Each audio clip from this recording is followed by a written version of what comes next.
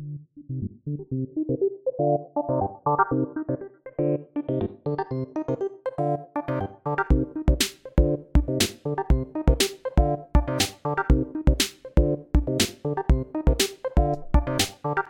everybody, welcome back to the Combat Chain. I'm your host Patrick Shaw, and with me as always is my stalwart co-host Adam Philipchuk. Adam, how are you doing? Doing good, Pat. It's good to be back. How are you? I am doing, I'm doing. It's a day. I'm a dad. I'm busy. Work is work. I feel like I'm burning the candle a little bit on both ends, trying to get some fab in lately. So definitely can feel it. I bet you're feeling it a little bit. We have not had a chance to talk about the fact that you went to Las Vegas. Yeah. And participated in the world premiere event. Yeah, last time we spoke on this platform, it was the Wednesday before the world premiere. I was in Vegas at the time, kind of hunkering down, getting ready for things to kick off. It was a great time. Glad to be back. Since then, played on a bunch of pre-releases, got to hit up 4 pre-releases back in my local scene. So I was pretty lucky with that, just to have that much action going on. Yeah, did you say 4 pre-releases? Yeah, if you think I've played between Vegas and pre-release, I've played Uprising Limited 6 times now, I think, already. You don't even need to buy the singles; you're just good to go at this point. I've got a decent stack of commons and rares at this point, starting to accumulate some M's. Definitely, I did not pull a single. Oh geez. How many packs in am I? I'd have to. I'll do the math while you're chatting there in a little bit, and we'll get back to that. But anyway, I haven't pulled a single L, so I mean it is what it is. I've seen L's pulled like right next to me. I've seen an F, a dude like in my last pre-release, a dude pulled in his pool the cold foil. So I can even though the website says that cold foil Coronet doesn't exist, I can confirm it does. I've seen it. That is an error on LSS's part that they have to update. So a dude pulled the cold foil Coronet. I think I'm saying that right, and an RF Blood of the Drakai in his pool. So there's been a lot of fire near and around me, but I have yet to see some of that fire. Well, I guess that's not totally true. I guess the notable hits. I have cold foil Quelling Robe, one of the cold foil ashes, not the Marvel one, just the regular one, and I pulled a cold foil Marvel of the Necria dragon. Excellent, that's a spicy one. I like the art on the extended art. The Marvel Necria. The cold foil is pretty spicy for that one, so that's pretty cool. So tell me more about Vegas. So when we talked, like you said, you were there, you were just getting acclimated, and then tell me about the world premiere event itself. World premiere was super cool. To get a chance to sit down firsthand, start playing with some of the cards, seeing some of the new mechanics, feeling things out. It's one thing for me at least, it's one thing to read the card, it's another thing to play with the cards. Certainly, as the more I play this game, my ability to pick up the game is speeding up. Like I noticed I felt a lot less overwhelmed this time than I did at the Tales world premiere. Certainly a lot of like the weird damage triggers in that set certainly had me feeling a little in over my head at first. There was a moment there where I was like, man, this is so confusing now. I don't know if I like Flesh and Blood anymore. And then, after a little bit of repetition, it was fine. Ball lightning does what with arcane? Mark of Lightning with ball lightning does what times what? It was painful. But I played Icelander at the world premiere. I had a decent pool of blues. Was able to go 4-2. Not bad. Yeah, it was decent. The game, I had one game into a 5 where I just had no agency. I couldn't get my fuse card, and that's one thing. Like Iceland, I have found so far, Icelander is easier to pull off in limited than I expected her to be. But you do need the fuse cards and you do need the blues. Like that's the reality. And in that game, I think I even won the dice roll and got to go first, but I didn't hit the cards I needed off the draw. Didn't get an impactful arsenal right off the bat. Couldn't fuse, and it just he ran away with the game pretty quickly. And then near the end, I had a interesting experience into a Dromai. When I say interesting, I had an unfortunate judge call. I was playing a card called Strategic Planning, and strategic planning reads, at the beginning of your end step you may draw a card, or draw a card. I don't know if it's a may trigger. Anyway, and so I went to draw the card, and then I went to arsenal said card because, like I said, it's at the beginning of end step is the trigger. And immediately the opponent was like, "Let me see that card." Nope, that's wrong, judge.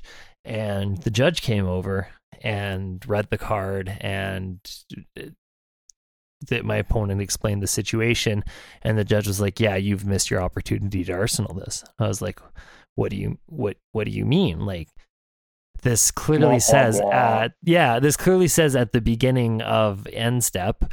Arsenaling happens during the end step. Like, I said those exact things to the judge. I'm like, am I missing something here? And the judge went and pulled up the comprehensive rules and like quickly flashed them in front of me. Like the thing where it was actually funny because like after that interaction, I was so dumbfounded at the time.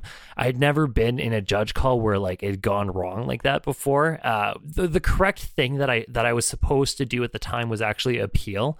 Now, thankfully, it wasn't a competitive event. It was a casual event. Like maybe at most I missed out of a pack of, I'd already lost a game at that point. So I wasn't in the running for a box. And at most I lost out of a pack, being maybe 5-1. So it's not the end of the world in a casual event. But I was so dumbfounded at the time that I was like, is this happening? Like, am I mistaken? And, I didn't appeal like I should have. And I ended up doing all this research afterwards. I looked at the release notes, and sure enough, the release notes, even for strategic planning, say like, talk about the card drawn and how you may arsenal it. And I went and looked at the comprehensive rules that he flashed at me, which clearly show that I was able to arsenal that card. And I was, there was a lot of interesting judge calls that came out of Vegas. I know, shout out to Outcast Haven pod. They talked about this too. Like there was some interesting judge calls. Two more that I really want to talk about are there was two people that I know of that were playing Kano and had Eyes of Ophidia in their deck, and they got deck checked. One I think was in the top 4. The other one I'm not certain if they were in why they got deck checked, but because of the Eye being the only foil in the deck, they ended up getting disqualified from the events for having marked cards. And once again, it's like, well, that card's only available in foil. What else are you supposed to do, right? Which, after looking into things a little bit, and the correct thing to do again is to, at the beginning of, if you're concerned about a potential marked card in your deck, and especially if it's one that's not available in non-foil, like a Fable, Eye is played in Kano. That's a reality. the play is to go at the beginning of the event and see, try to see the head judge or a judge at the minimum from the event and talk to them about this, and they should be able to issue you a proxy. Like I said, especially if it's a card that's only available in foil. So let's talk about that a little bit. Are they saying that because the eye was a foil, it was easily identified in the deck and thus a marked card? Or are they saying now that if you have one foil amongst 39 non-foils, you have a marked card no matter what? No, they were saying in this case that these cards were easily identifiable, and that was the issue. They were able to, I guess in that particular situation, they were able to cut to the card multiple times, or within like the one situation that Outcast Haven had specifically spoken about was, and they had actually they were able to cite their sources, and they had actually done the right digging on this one. They had found out that the interaction between the judge and the player in question was the judge had cut the deck multiple times, and each time was able to cut within like 3 or 5 cards of the fable, and thus was always able to find the fable within a couple cards. Now, apparently in the rules, it states that if you're able to cut, if you can cut to that card repeatedly with ease, then it's of concern. But it doesn't state being able to cut to within a couple cards of the card. Like, there's a difference. Mm-hmm. So disqualifying them immediately for the disqualification seems a little heavy, but I guess it's I did not listen to Outcast Haven's podcast yet, but I have seen some conversation since Vegas about rules infractions and judge calls, and then the marked card conversation. I believe it's because there's a single foil in the deck that is clearly a marked card. There is no other way to look at it as anything other than like a pattern in which to identify it. So by the rules of the marked cards in Flesh and Blood, it's considered an automatic disqualification, above a normal marked card scenario where you might get a warning and re-sleeve. Yeah, that's exactly what it comes down to. And even in the case that Outcast Haven was talking about, I guess the interaction between the judge and the player was that even the judge was like, I know you're not trying to be malicious, but this is just what the rules state I have to do. You're unfortunately disqualified. That's just the reality. Yeah. Which then Outcast Haven, they did talk about the idea of how much agency do the judges have? Are the judges held to the letter of the law, or is there room for interpretation? There's a lot of the rules in Flesh and Blood talk about a lot of things have to be assumed that they were done in goodwill, that. Right. People aren't deliberately trying to be malicious, but then the rules are very exact about well, if this is what happened, then you have to give them an IP penalty, or you have to disqualify them without room for consideration, or you can't factor in what's you have to follow the letter of the law. And that part's a little bit well, I think there is some times where judges should be allowed to use their discretion as well. I don't know what you think. Yeah, I do think I know that LSS just recently released an updated ruling competition enforcement level guide that allows for different tiers. There I believe there's casual, competitive and then professional level enforcement at this point. And at the casual level, it does have language now that says that I believe TOs and judges at the casual level can act within the spirit of the competition as opposed to the letter of the law. And I think that's something that, especially in a situation like that, people would have to consider there, right? Like, is the spirit of the competition that of just forcing people to be DQ'd over a non-malicious thing that, and honestly, like, we've all been there, right? We all have foils in our decks. It's like one of the things, right? Especially if you have that fabled, it's there. It can't, like, well, I mean, I was playing Kano that weekend in the Team Blitz event. I had an eye in my deck. The eye was the only foil in my deck. If I had gotten Judge called based off of the trend that weekend, our team would have been disqualified. Now, do you feel like you would have been able to catch the foil? For the most part, no. Every once in a while, like I'll be shuffling or cutting it, and like I'll draw a card, and it'll be like, before I go to draw it, I'll like feel it in my hand, and I'll be like, oh shoot, that's the eye. And then sure enough, like I'll look at it and it's the eye. And from now on, I am gonna go, like, if next time I'm in an event, if I'm playing eye, I'm gonna go see the head judge, and just like nip it in the butt and be like, hey, I need a proxy for this, because like I said, they do have to accommodate that, because it's there's no non-foil equivalent. If there's a non-foil equivalent and it's an issue, then you have to go get the non-foil equivalent. But yeah, in that case, because you're gonna have to get your Black Label History foreign language versions of Fabled. Did I tell you? Did I tell you? Because I know it's being printed in German. Is it in all foreign languages? Yes. Okay. No, I mean, not all. I mean, there's a lot of foreign languages. No. Sorry, let me rephrase my question. Are all the foreign language prints getting Fables?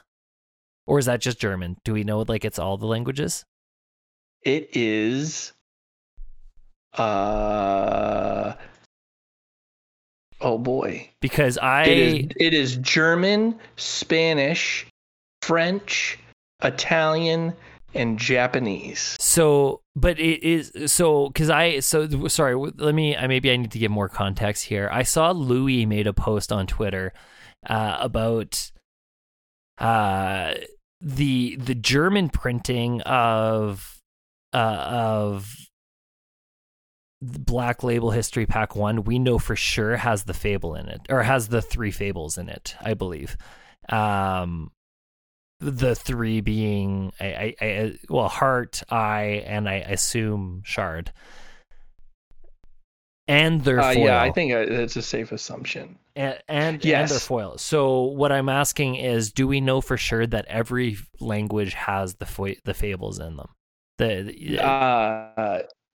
On FabDB, the Fable for both the Heart and now the Eye that I'm looking at has a listing for the English, German, Spanish, French, Italian, oh, that's so exciting, Japanese version. So the part of the reason I'm asking about this, so I made a spicy pre-order for while I'm in Lille, in France. I'm actually going to an LGS I pre-ordered LGS down there in France, in just outside of Paris. I pre-ordered there some Black Label French history pack that I'm gonna pick up while I'm there, and I'm very excited for it. I want all the, I want a playset of, I would love to try to get a playset of a full playset of French history pack, the full set.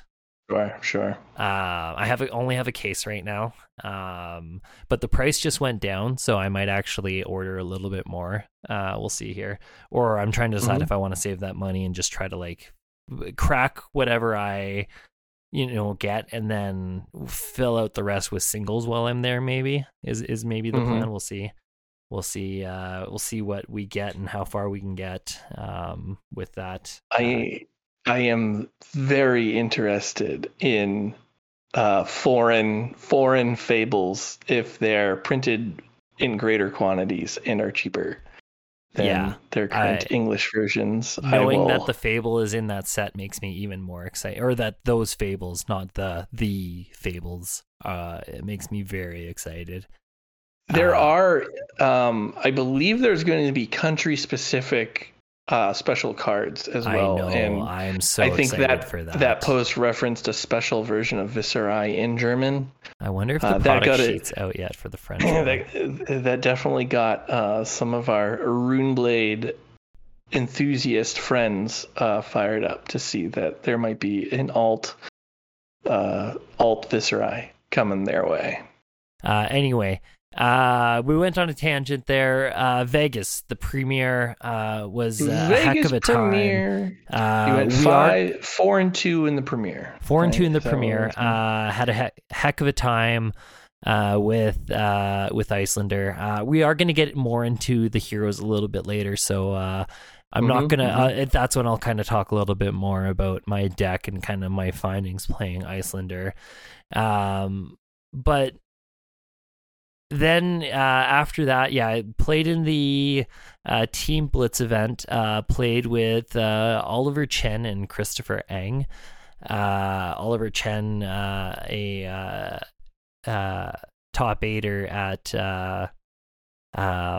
Canadian Nationals last year, heck of a player, and Christopher Eng, a heck of a player as well. We ended up going 4-2-1, so essentially 4-3 in the day one. So just barely missed it, man. The cut for day two. So that was a bit of a bummer. These draws, man, it's killer. Yeah, it just came down to we had Oliver was on Oldhim, and they're some of the matches would go long. Sure. That effing deck, God. It just and slows Oliver the went world on the down. He leaned on the fatigue side of things. He's a pretty good fatigue player. So that unfortunately, we just did. Exactly. And I he played a hell. He played very well all weekend. But so we just barely missed the cut for day two, unfortunately. How did you feel about the team aspect of the calling there? Is that how it was a blast. How Blitz should be played? If you have a Blitz calling?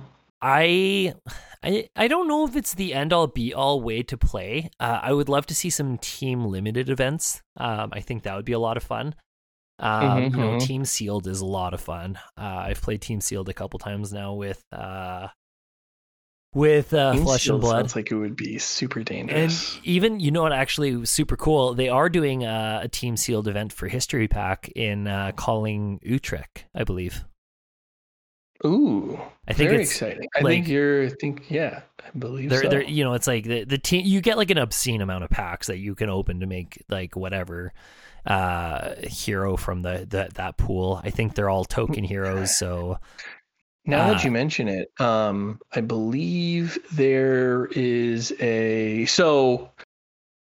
news, right? U.S. release of Flesh and Blood has been delayed a week. So the official release is now July 1. There's events that were taking place that weekend, of the release weekend, that was intended to be classic constructed in the new meta. But I believe that two things are going to happen. There's a 10K in Ohio, I believe it is. I'm probably butchering the geography of that, but it is a very high profile event. I know Brendan Pratchett's going to be there. Dalen Mack is going to be there. It is growing in numbers. It is getting to be a high profile event. And it will feature both No Uprising and Living Legend, Starvo, and Chain they'll be out. So for like one day only, you'll get this exact meta of no Starvo, no Chain, but before Uprising. So did they specifically say that you're not allowed to bring an Uprising hero then? Or is it just that I think that as far as I know, the official U.S. release is July 1, which means no legal cards or no cards from Uprising will be legal until then. I do know that you cannot draft Uprising as an official event before July 1. Just in the U.S. then? Potentially, yeah. I don't know. How's Canada? With their release? Because as far as I know, it's on time. Like my local LGS is like they already. I think one of them already like got their shipment or is like getting it tomorrow or today or tomorrow or something like that. Like as far as I know, we got it all on time. That 10K is being held at the Realms game. The Realms. Like, can I just show up with Fi and sweep? Spike the event? That would be super gross. And there might be an argument against that. Then that'd be an interesting thing if that happens. I'm not suggesting that that's, like that could be an unfair advantage at that point. I'm not saying that that's the play. I'm just wondering like what the ruling was, if that is even a possibility. That is sorry, I'm asking the tough questions over here. You are. The Realm Games Twitter says we've heard the unfortunate news about the delay of Uprising. We are assessing all the needed announcements and changes needed for the 10K Brawl Classic so people can adequately prepare their decks. We will post on all socials as soon as possible, letting people know everything. You can still pre-register. They follow up. The 10K Brawl will be CC as planned. Uprising will not be legal. But the 5K Team Blitz event that was also scheduled that weekend will now be an Uprising Team Sealed event for that day. I do believe that Tan and Grace and Matt Flake will be. They will definitely be there, as well as the FleshPod crew. But I do believe there's going to be some streaming, and I do believe Tannen and Flake might be involved in the casting of that event. So it is lining up to be a pretty big deal. But you'll see Team Uprising Sealed in that event coming up here. All right, that's super. That's going to be a good one to tune into. It's definitely interesting. Regardless of whether Uprising cards are allowed at all or not, just to see that little blip of like the meta everybody wishes we could have played in, to just see a blip of it, and just to see what comes of it is going to be super interesting. All right, lightning round. You have a 1-day meta. What top 3 decks coming in? Like that meta? Yep, that exact. The Realm Games in Ohio 10K, 1 day only. I mean, everything before Uprising minus. It's going to be likely an aggro deck or a fatigue deck. That takes it. You gonna sit on the fence like that? You gonna give me some names. Well, I mean, like what's let me think what's good aggro. Dash could be okay. Kano could be good. Actually, Kano. Mm-hmm. Kano. Because Kano's very interesting. So the Battle Harden on the Sunday of Vegas, I decided to play Kano because I had this theory that out of ProQuest, since Kano didn't do anything, no one would be ready for Kano. And sure enough, so I didn't do well in the Battle Harden, unfortunately. But in my first 2 rounds, I like the rounds that matter, right? That you really need to pull it through. Well, I mean, like in the way that Battle Harden boiled down, like you could really only afford to go X and 1 to top 8, so every round truly mattered. But in my first 2 rounds, I flipped over Kano, and both my opponents were like, I just cut my null rune. Like they're like, I'm not worried about Kano anymore again. And like, yep. And you gotta respect it. I don't know how honestly, I know I'm cutting you off there. I don't know how you so quick. The memories cannot be that short term. You have to. What Kano did, if you do it right, is cut their sideboard by like 3 cards across the board. If you didn't take a couple cards out and add a couple more pieces of Null Rune, you're doing it wrong, brothers. Well, and here's the thing I'll say. The little hint I'll give for playing into Kano, because people still don't know what they're doing into Kano, I've found. If you are going all out aggro, you do not want Null Rune. Like, if I can get tempo you out and like start getting you to a point where you need to pitch like on a regular basis to prevent you're an aggro deck, like you're probably Redline. Like the amount of cards you're pitching to prevent that arcane, like I'm so happy to see that Ice Kano, because now you're like doing half the stuff on your turn. Like you're not, if you get to that point as an aggro deck, you're already losing the game. So how do you feel as Kano if that aggro player flips over Spell Void 3? You know. Yeah. That is exactly what I was going to say.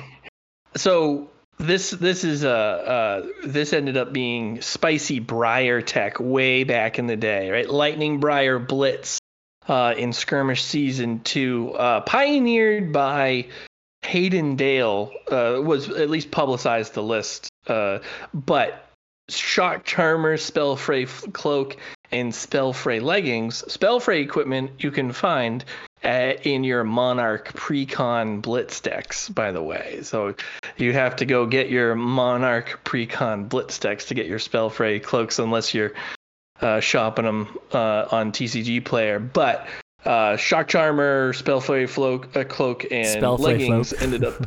Yeah, Spellfray Float. She sells seashells by the seashore.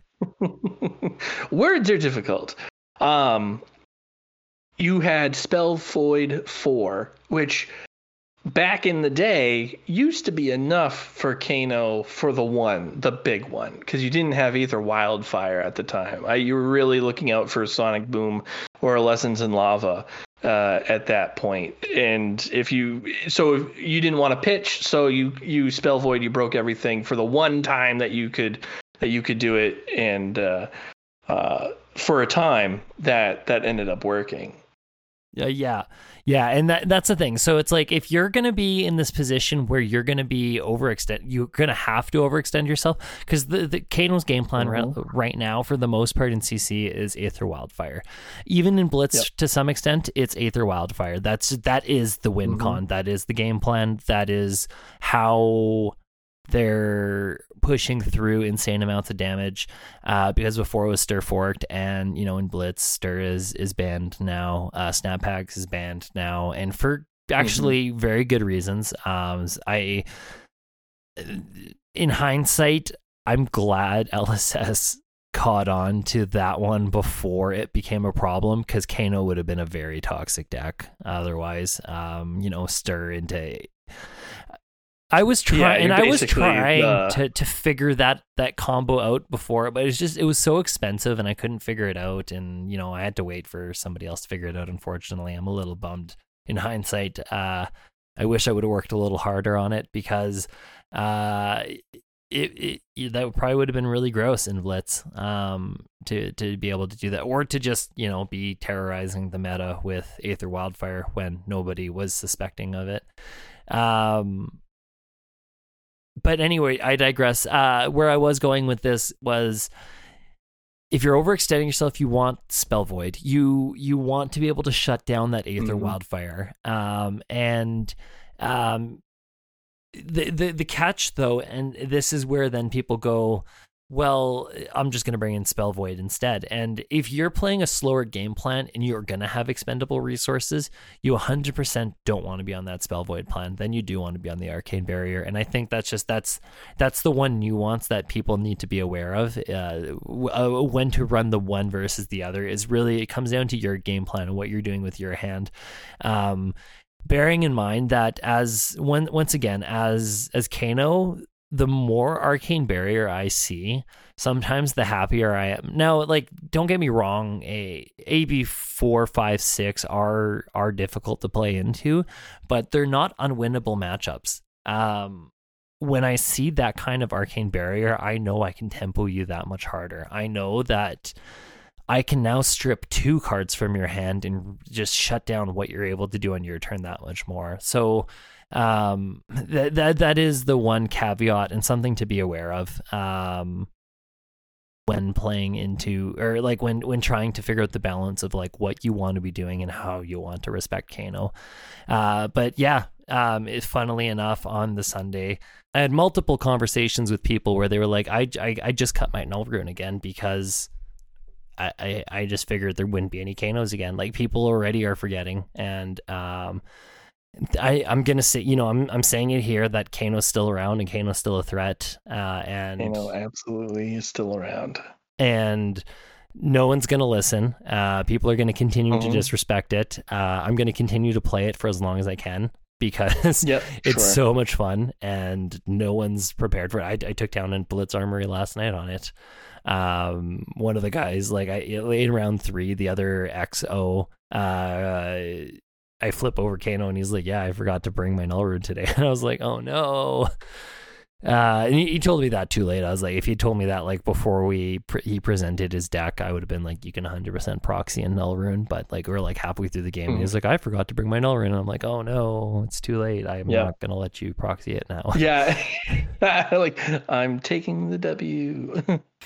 Oh, and it was still a close match. He still got me down to 2. And I had to do like some janky wildfire play and like I had to like play off the top a little bit. Like, I went in for the kill one turn and I ended up like Kanoing into, I think, an energy potion, and I was like, damn it, now I'm short resources I was like 1 resource short to like try to kill him again that turn. So I had to like just barely, like, he was like threatening lethal with Dominate, and I couldn't not block it, and all I had in hand was the Aether Wildfire, and I was like, well, if I block with this, I don't know if I'm going to find another Aether Wildfire, so I had to Ragamuffins hat it back on top of my deck and grab another card to block with, and then draw the Aether Wildfire next turn and hope that I had enough resources in hand without, because my initial plan was to Arsenal the Wildfire and then draw up a full hand and then for sure be able to kill him, but when he presented that Nourishing Emptiness, that's when I had to get crafty, and Ragamuffins hat, like, it's just all the more reason why it's a powerhouse. Ragamuffins hat, freaking Potion of Deja Vu. That's what Kano, I think we could spend an entire episode on how dangerous Kano is and how much I hate it. We should do that. Combat Chain takes on Wizard at some point. Yeah, sure. I think, that's a good idea. I have played, so and the entertaining part of the episode will just be like your reaction to all the Wizard stuff. I hate what you're doing. But we do know, right? We know Kano has an inevitability there, right? And you can prepare for it. But the moment, if Kano has the pieces, the moment you make yourself vulnerable enough, they can fire off. Yeah, I have lost multiple games. So I've been on Dory a bunch lately. So I have faced down a bunch of Kanos in that time, and the only times that I felt like I was, the only times that I've actually I've taken the L is when I have committed every card right in my hand. So I would consistently hold back a blue. I'd go AB3 and keep courage on the board and consistently prevent damage over time and put myself in a very good spot and still be able to swing the Dawnblade a few times. And there's one game in particular that I was up 31-2 against Kano, and I pitched the blue card, and the moment that card hit the pitch zone, they went off and they hit me for 38. It was something, but they did have to top deck a little bit, but it was like wildfire into something into Aether Blaze into Aether Blaze. Like it was over Blazing at that Aether? point. Yeah, yep. I love double blazing But Aether. like, yeah, Oh, double it's so good. blazing Aether is what did me in that game. And it was like at any moment, if they're still alive, there's just an ability to OTK somebody, which is nuts. Yeah. But yeah, I could a whole episode on that and how how you like to kill people with it, how I like to prevent Kano from killing me. I like to think my Kano matchup is okay, just from attrition at this point. But so Vegas happened, and then after Vegas, we just got over pre-release weekend. Oh, you know what? I did want to. So just to finish recapping, so we did see Out of the Battle Hardened. That's right. I'm sorry. We got on such a tangent. Battle Hardened won by friend of the pod. Exactly. That's what I wanted Chris to say. Ray. Shout out to Chris Ray. Heck of a job taking down the Battle Hardened and on Starvo, I believe. Yep. Bit the bullet, bit the crayons, just went for the W, got the PTI. Did what he had to do. That's not his first PTI either, so good for him. The man's on a mission. He's a machine. Chris Ray is a very good Flesh and Blood player, and he is always floating around the top of every tournament that he participates in. He's just a dangerous. He's one of those. If this was like a physical sport, he'd be the opponent you never want to see, because it's going to be like a beat 'em up, tough game. You're not going to leave unscathed. That is Chris Ray in Flesh and Blood. You sit down across from him, you're in trouble. He's got that low voice. He talks very quiet, very humble, very very unassuming. And then he just, here, I'm going to beat you. Okay, all right. Yeah, he's just so unassuming and just like wins it instead. Yeah, he's got that. He's just a happy smile with his glasses, and there it is, and and just whoops ass. But yeah, congratulations, Chris Ray, on the Battle Hardened win in Vegas. So we pre-release. did have pre-release. I feel like I had 4 pre-releases. I have so many pre-releases. I'm very fortunate in my area, neck of the woods, to kind of have the scene we do. We don't have a huge scene, but we just have a very dedicated local scene, and everybody shows up every night of the week for the most part, and it's a good time. That is fantastic. How was your? Give me a quick snapshot of your pre-release experience. Okay, well, so at this point, pre-release is kind of at the point where I'm like really starting to wrap my head around the set now. So like if we follow chronologically, like my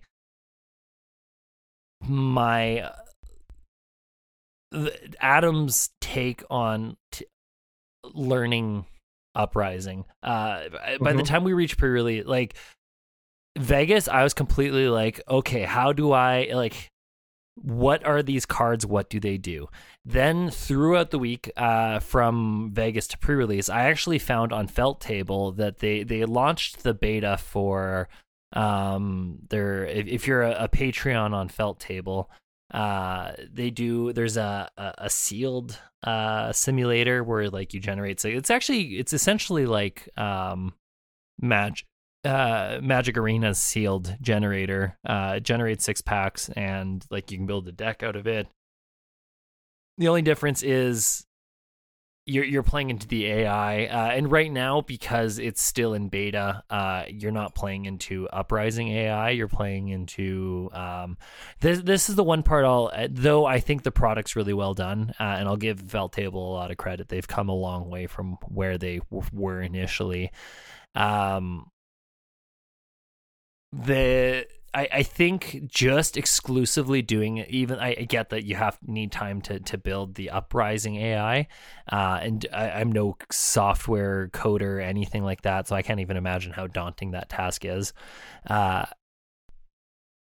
just limiting it to the Tails bot, I think, was a bit of an undersight. Like when they have, I believe they have every set. They've got Welcome to Rathaken Rising, Monarch, and Tails on there. Like, I think they should have made it a rotation of all the heroes, because sometimes playing Dromai, you just get caught playing into Oldhim over and over again, and just like Oldhim pops everything, and it's not a realistic experience of what the Uprising Limited experience might be. And I think if they just made it like broader, like, you know, maybe you get to play into Dash or you get to play into Viserai or something like that, could have been a better, more well-rounded learning experience. But despite that, it was still, I spent the week on Felt Table, and it was a great way to kind of learn the set a little bit more and just kind of learn what the cards do and what a good deck might look like for each hero. Sure, you're not getting the same depth of gameplay that you'd get out of playing into a real live human, but you still get to know whether your deck works and kind of does things. Because like if you build this atrocious deck, like it's even into an AI, you're gonna lose, especially with the model that Felt Table has kind of built. And yeah, at this point, so I will say losing on Felt Table is a very good barometer of where you're as a baseline for your deck. If you're losing on Felt Table, you need to you got to figure something out. You know, either your game plan's off or you're not doing something right, or you know, they're like I said, maybe you're playing Dromai into Oldhim, and I did find that is an unwinnable matchup for Dromai, or a near unwinnable matchup. There was one or two I was able to pull out, but they were very very difficult and very narrow wins. Felt Table it's way better than just goldfishing. Anybody who is like, oh, I just like goldfish the deck and I was able to like Magical Christmas Land do this, it's not realistic. Felt Table at least gives you an opponent and makes it interactive, and I think, you know, makes it more realistic from the sense of like you're getting pressured by your opponent. Shout out to those guys. They're doing a phenomenal job. I'm excited to see what the future of Felt Table looks like. I know there's also the Flesh and Blood online portal. I don't know if that one has an AI in it or if it's just an ability. It just allows people to play against each other.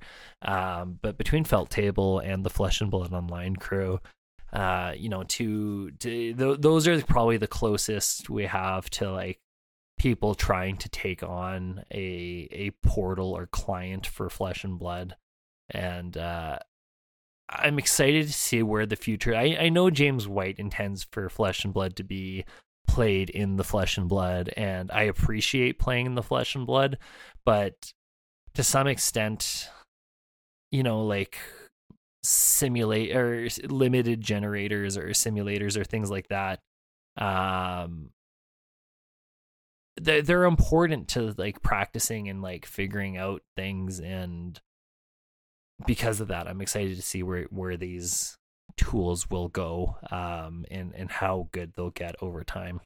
Absolutely. I think TTS is like a staple in any solid playtest. Like you just got to do it. Yeah, TTS Sorry, go ahead. TTS.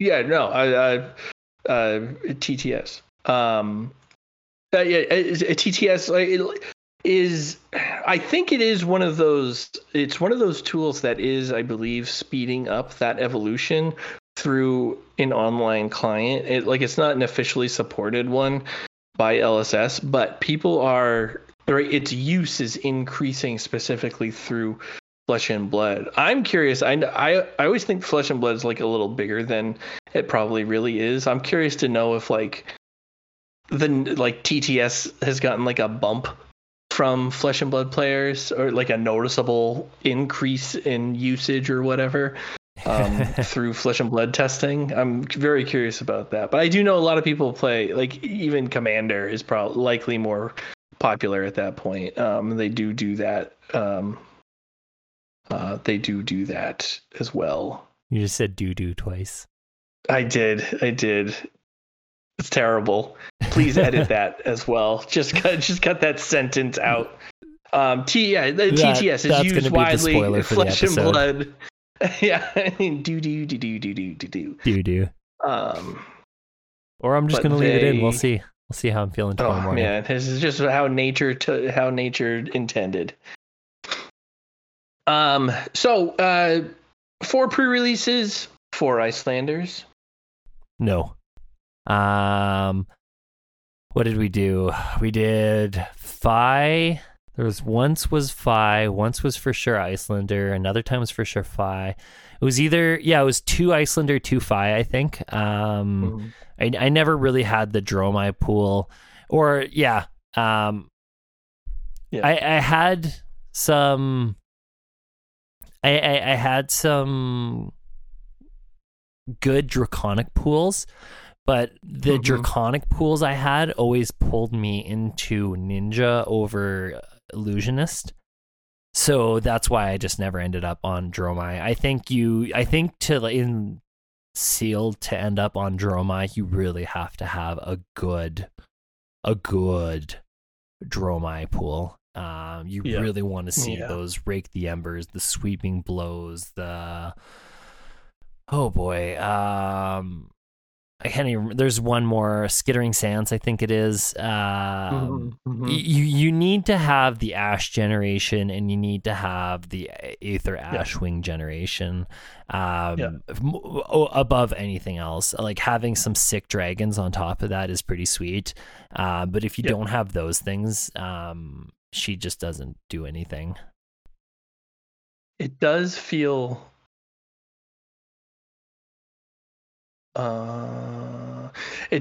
like very similar in a sense to how Tales had started out, where you had a very linear aggro deck that was easy to build and super popular because of that, and that seemed to be the most popular deck this over world premiere and then into pre-release weekend.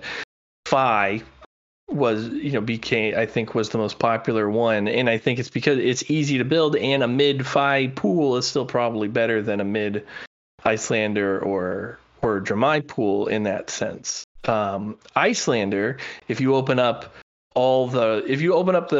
enough blues, it seems like Icelander fits, and in that sense it feels a little like Oldhim was, where if you had the Oldhim pool, you went nuts and you dominated with Oldhim. And Icelander, I feel like, is very similar, where if you have the pool for it, Icelander just dominates games in limited. And then Dromai and Lexi are very much in parallel, where you need all the pieces to work together in order to make those decks work. And in the sealed environment, it was just very difficult to actually get those pieces together to create a coherent deck. Yeah. Dromai is going to be a lot more playable in limited, in draft, where you're able to a draft where you can handpick those pieces and get all the tools you need to really make her fire off. But in sealed, you need to be blessed with a really good Dromai pool. So I ended up going twice on Fi, twice on Icelander. First time I played Fi, we played 3 rounds, had a 2-1 record.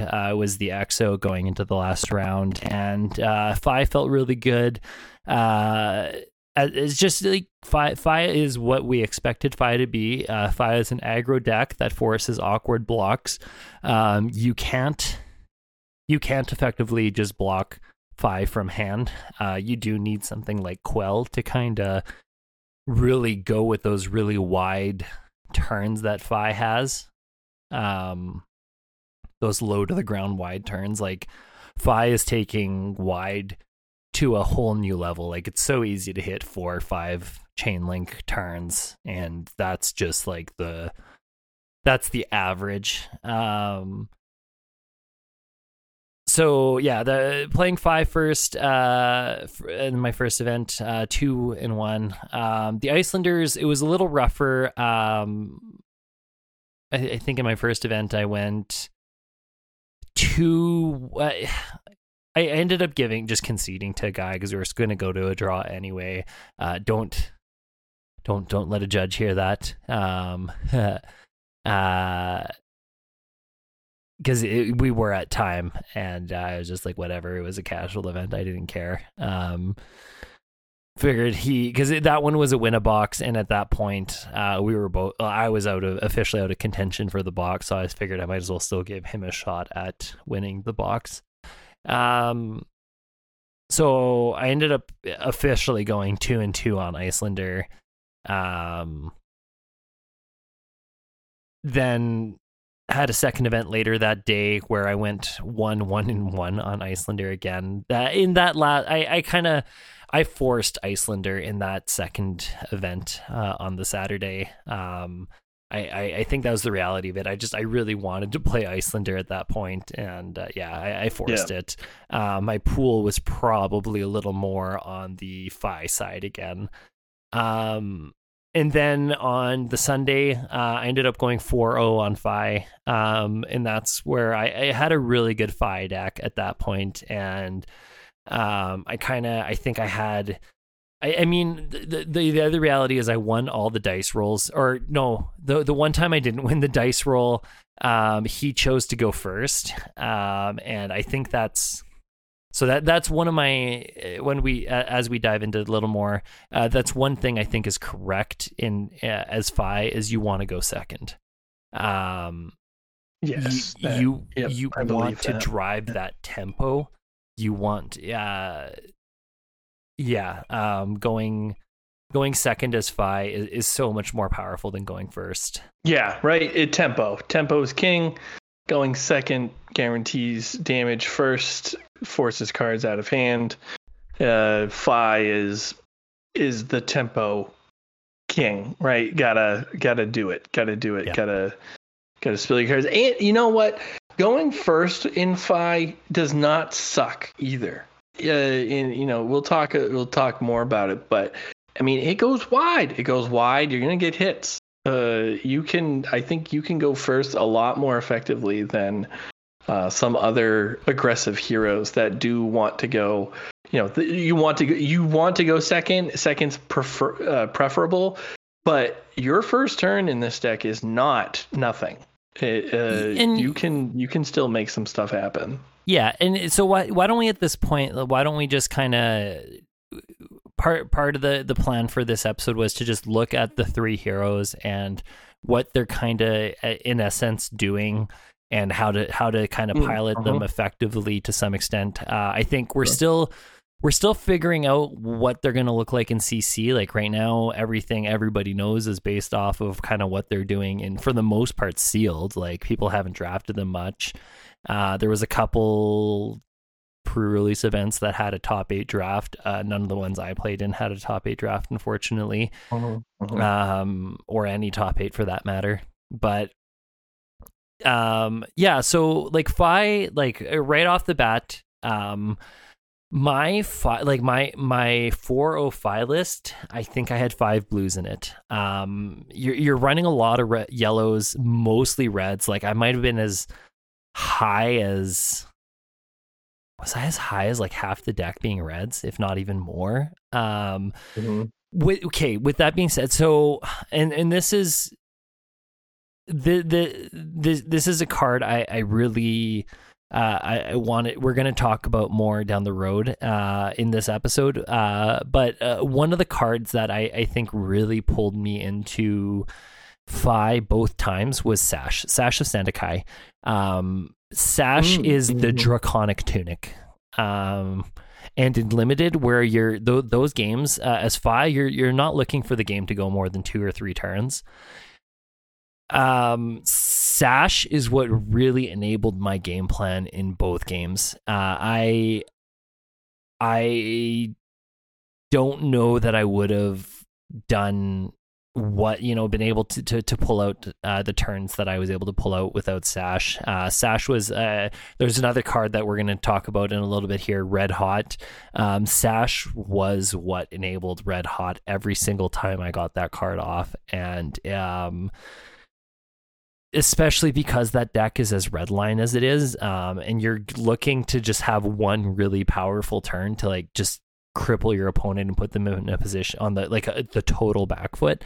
Sash is what's going to enable that turn. And the thing is that turn is a lot more achievable than I think people realize too. Like it's not even like necessarily has to be a 5-card hand thing. Like I did a 17 damage turn with Fi off of 4 cards with Sash turn 1 with no filtering. Yeah, Fi is amazingly consistent, right? In a limited sealed pool, red attacks with Go Again mean everything, and you really are right. You're able to put cards down. You're consistently, and this translates as you get into Constructed.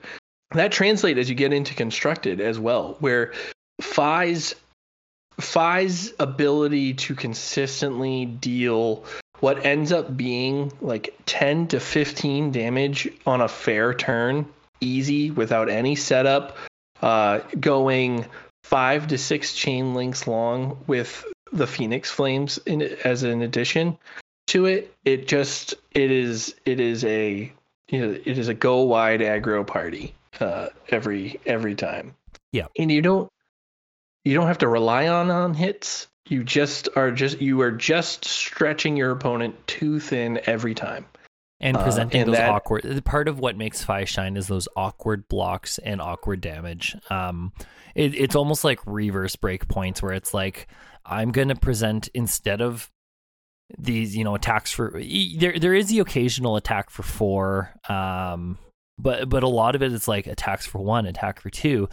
And it's just forcing these awkward blocks where it's like, I can only block for 3 or for 2 out of hand. And when the chain goes 5 or 6 long and you've only got 4 cards in hand to block with, it's hard to cover up all that damage. Yeah, 100%. And it makes it especially in a sealed environment, right? I think all those factors make it probably like the easiest choice to make for the most part. Like if you have questions on like what your pool is doing, if you can reliably put together 20 reds, if you're looking at the top right, you're looking for a 0, and if you're looking for in the text box, you're looking for Go Again.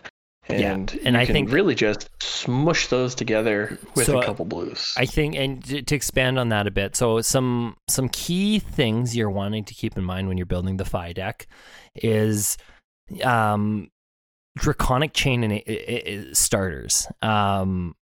Cards like Ronin Renegade, red Ronin Renegade is a powerhouse of a chain starter. Once again, red Brand with I always get this one mixed up. Is it Brand with Emberclaw, Brand with Cinderclaw? Either way, Brand. Cinderclaw. Brand with Cinderclaw. Brand with Cinderclaw is a 0 for 3 at red Go Again. Like, what an amazing chance. And then, the fact that if you've got a Scar for a Scar in your hand to follow it up with, if there's that much of a life, sometimes you're gonna, like, in the interest of like trying to push your opponent over the edge, you're gonna take just like a huge chunk of damage to hold on to your hand, and you're gonna be able to go Brand into Scar for Scar, and that is the fact that you can do that is incredible. All of a sudden Scar for Scar contributes to a Draconic Chain Link and really turns on a lot of the the rupture effects and kind of what Fi is looking to do. And Dust, I was gonna say there is another one I really liked. It was Dust Runner Outlaw. Yes, in limited. In limited, the blue 100%. I was meh on. The red was really it was shiny. It was good. It was it really showed up. Yeah, it put in work. There we go. It put in work. It really put in work. I remember what the other point I was going to make was 2 costs. In Fi, when you are building Fi, You do want to be, especially in limited, you do want to be averse of putting in 2 costs. The only one I would really consider at any, there is one with built-in go again once again. Rebellious Rush. Oh, yeah. This card was okay. Spending 2 resources to start a chain is not ideal. When the deck is as resource hungry as it is, and Searing Emberblade is already as expensive as it is. Don't get me wrong, Searing Emberblade is a powerhouse, and I loved it in the limited deck, because it's an automatic. It's a draconic chain link on a stick, and that part is amazing. But Rebellious Rush is definitely going to be more of just like a, even though it does have that unconditional go once again, it is very much a filler card and something to be very very very very aware of, that it's like not an auto include by any means in limited. Yeah, you're going to be running super lean. I think at max you want 8 blues, but you're perfectly okay if you have less than that. Even if your reds are good enough, and you're not not putting in filler yellows and such, to get to 30, you can get away with a lot there, because you're not spending a lot of resources other than your Searing Emberblade at that point. Yeah, and Searing Emberblade, right? The chain usually goes pitch a blue, Searing Emberblade with go again, and usually using the one remaining resource to activate a chain link early, and so you spend 1, right? But you don't have to do that. You can still attack with the Emberblade and very easily get to the 3rd chain link just to activate 5 for free. But you can, if you're using resources, you want to be efficient with your resource allocation instead of having one floating out there, you can very much pay the 1 when the time comes. Yeah, I think that for the most part covers. Did you have anything else to add for like Fi as a base? Like, I do feel very much that Fi is going to be the pile hero for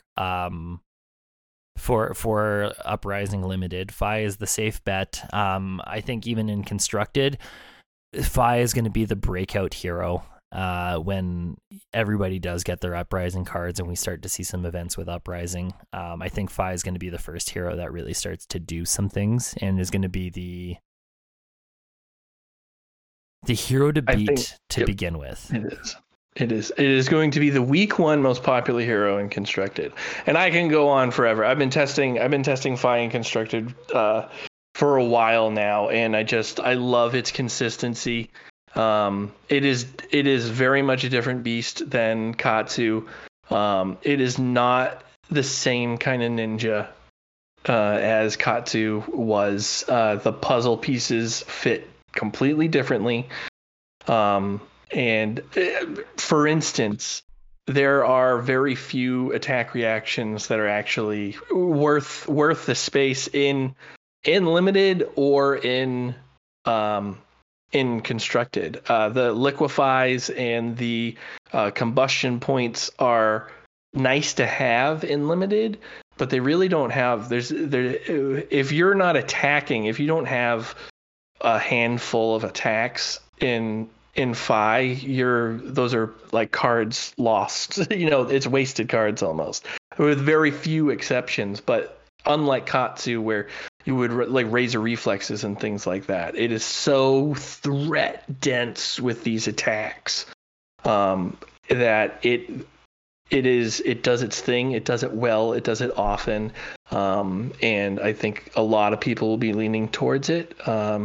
And it'll be interesting to see how people do with it. I do believe that there is a very medium way of building it, which doesn't do much of any one thing, and thus doesn't have a great payoff. And you end up doing this, you do 10 to 15 damage a turn, and that's it, right? And you might set up for something a little bigger that might get you to 20 plus.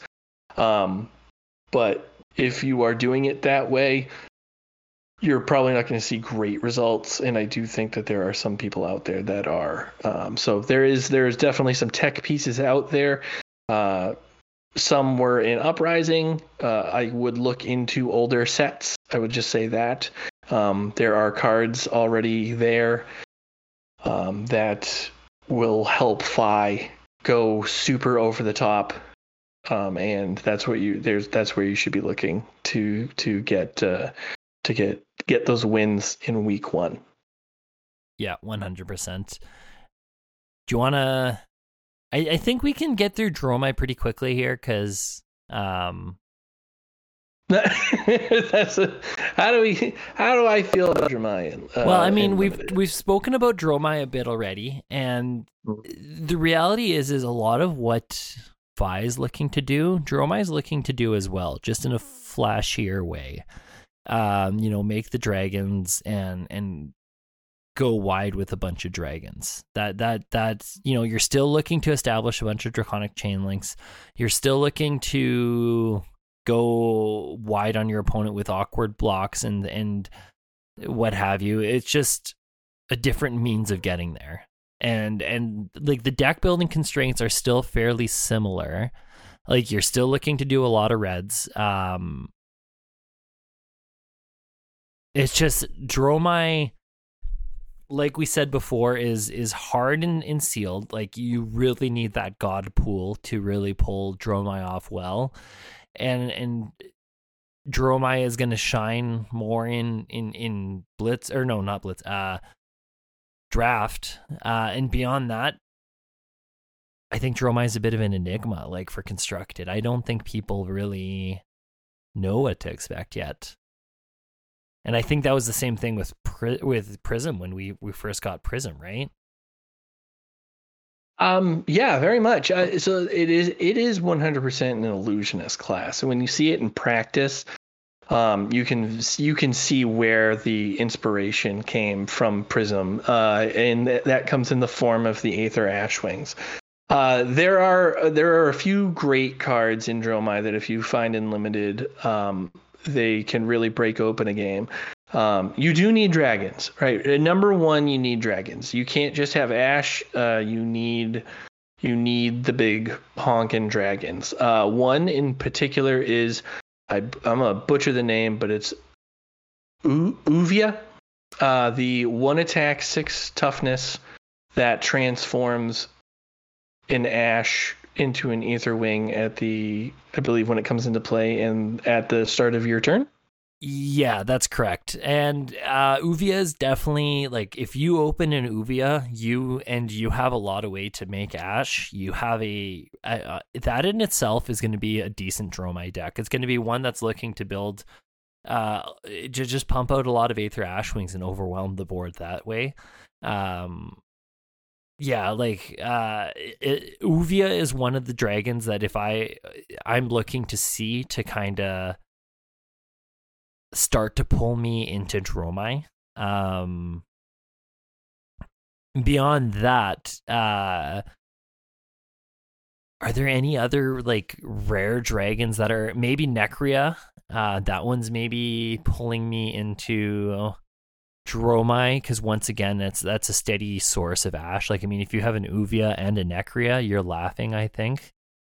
I do think that the strength in Dromai is definitely going to be in its dragons. And I also think Dromai is showcasing the balance of the limited format in this set here, because it is great.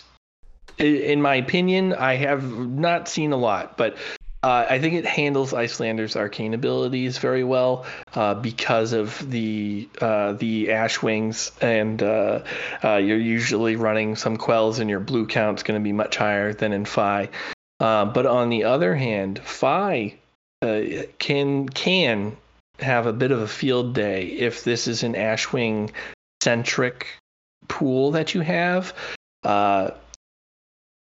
Phoenix Flames, the allies in general, cannot be defended, and on hits are guaranteed.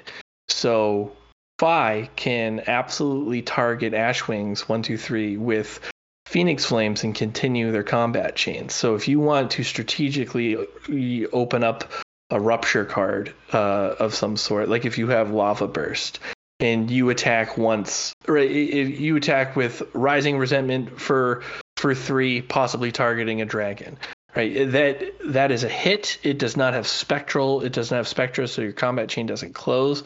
It hits if you have a 3 toughness dragon. That's gone. Now you can attack with Searing Emberblade for 3 potentially. So there's a few 4 health dragons out there, and there's a couple 2 health dragons, and then you have your Ashwings for 1. You can absolutely start. You can see where this is going. You can absolutely start taking out their board in one fell swoop if you have the pieces together. And those Phoenix Flames match up against those Aether Wings, super great. And again, that is that translates into constructed as well. But what I've found in limited is that Fi has a real problem having their turns do something and having to deal with some of the fatter dragons. That Uvia is a 6 toughness. That is really, really hard to take off the board. There's the dragon with the endurance counter that prevents 3 damage. That is difficult to take off the board. Yendurai is that dragon. Spoken quite eloquently. I'm trying to learn the dragon names. If Dromai has the ability to generate that ash, put some of those Ashwings out, but also has a good density of those dragons, you can really cause some problems with both other heroes. Well, and I think, though, I do want to, from the little bit of experience I do have on Dromai at this point, from Felt Table even, I can say that I don't even think you need that many of the actual like dragons. If you've got one, like, I mean, if you've got an Uvia or a Necria or something like that, any combination of those, or like a Chromai or something like that, you're in a good spot for dragons. But beyond that, it's going to be the sweeping blows, the rake the embers, and the skittering sands. Those are kind of going to be also great enablers for Dromai in especially in limited, because they, the sweeping blow makes your ash, the skittering sands transforms them and gives them a buff. Rake the ember both makes and transforms ash. Those are huge enable, like on its own, like those allow Dromai to do so much. 100%. There is 100% like a great limited pool to be had with Dromai. And personally, I have lost to every Dromai I have faced in limited action. I have found the opponents who get the Uvia and 7 to 8 Aether Ashwings. Couldn't quite figure it out. I also ran Icelander, both pre-releases I was at, so I had no idea what I was doing. But those were both things. But like Dromai was able to establish its board state, and while it was doing it, I was like, this is very Prism-like. I can see what they're doing here with Illusionist here, just overwhelming with token attackable, a token attacking entities that just overwhelmed you over time. You just couldn't do anything about it. And then once it got late game and you couldn't, you started to make decisions where you were going face and now you regret going face. So you try to clear out some of these things and now you can't. And then the game's over at that point. Yeah, by that point, dealing with the allies is going to be just like dealing with the Spectra auras, where there's going to be a careful balance of, like, in the early game you have to be very on top of them up until a point where you've reached the point of no return. You've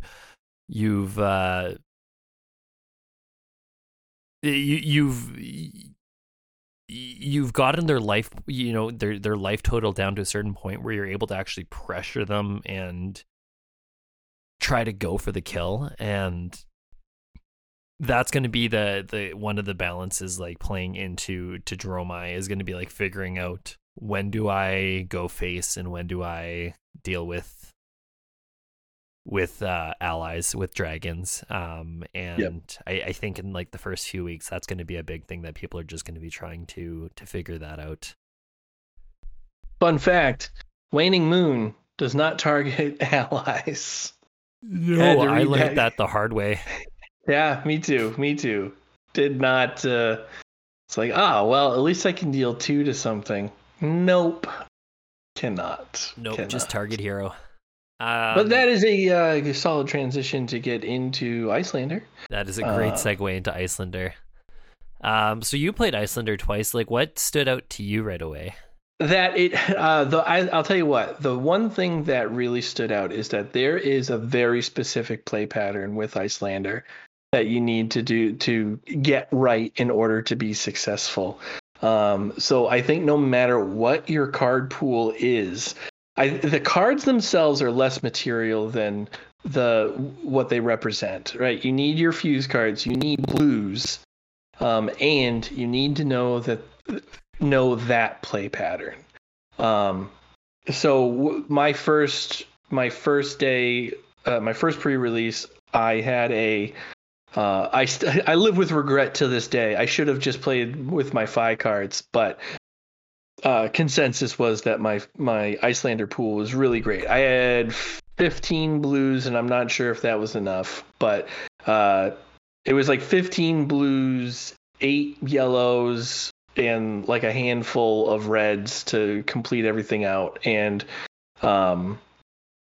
it was I felt like I had a good ratio of fuse to ice, and so I went for it. And what I came to find that was most difficult for me was the ability to do my turns were much more difficult than my opponent's turns.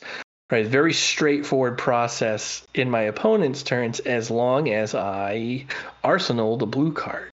So my turns, I had to really evaluate my hand, and I wanted to have some sort of non-attack action, and that can be your powerful red spells, potentially with fuse. I wanted enough that I could pitch to still attack with Waning Moon and arsenal a blue card, so that on my opponent's turn I could do the thing, right? I can play a blue card from arsenal, create a frostbite, instant speed Waning Moon, possibly do something else. I found it very difficult to clear out dragons against Dromai, but I did not have a ton of any target stuff. It was a lot of, and what it was a bunch of ones, one shot stuff, frosting, blue. There was one spell that was like deal 1 to a hero and then 1 to an ally of some sort. I know that's scaled up. Yeah. So the thing about Iyslander for me was I really got an idea that something was there, and I'm sure that'll bear fruit in Constructed. But I really missed not having just the cards that I felt like I wanted. Like I wanted blue cards, and when I didn't get blue cards, I was upset, and it just wasn't. It made my turns awkward, and if I sold out on a turn, right? If I had to either defend with all my cards or on my turn I felt like I could deal a lot of arcane damage, it was almost never worth it if that meant not arsenaling a blue card. So I felt like my turns were tempered down by that reality, because if you don't arsenal a blue, you're not doing much anything. And in limited, you don't have you may play this as an instant outside of Iyslander's ability. Every once in a while, I believe that Wizard Majestic, it's like a Tome of Aetherwind for 3 instead of not that's giving it too much credit, but Tome of Duplicity, I believe it is. You pay 3, you can banish. You look at like a card, if it's a non-attack, you can banish it and play it this turn as an instant. Outside of that, I don't think that there's much that you can do that would incentivize arsenaling something other than a blue, is what I'm getting at there. Yeah, and I found that as well as and I think it's kind of, I don't want to say it's obvious, because there were very, very rare times where it's like, yes, I want to arsenal a red just to have something, be able to draw a 5-card hand, but that's in a realm where it's like you're looking to maybe block with 3 cards or like 2 cards, and then play that red on your turn, then follow that up by the moon, and then try to arsenal a card, and then try to drive some tempo from there on their turn once again. But like Iyslander, and then beyond that, Iyslander is only going to arsenal a red in CC when you're going to go in for the kill, and you're going to play that red off of Stormstriders. Beyond that, you're never going to arsenal a red in Iyslander, is what I found at this point. But I did also find that Iyslander was actually, in a way, though, easier to pull off than I expected in that limited setting. Yes, you need to have like a very key pool. You're looking for a lot of ice cards and a lot of blue, but like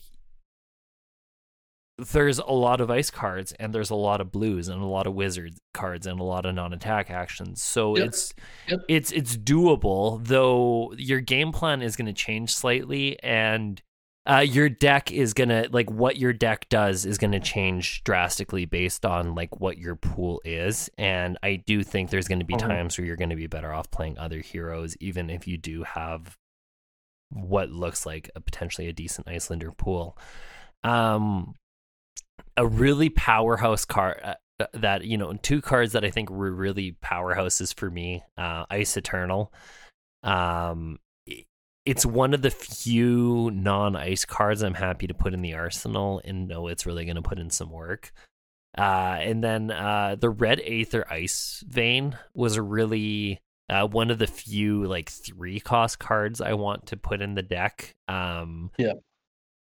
You're being that 5 arcane and the on-hit effect. That's pretty much like it's gonna hit in the red.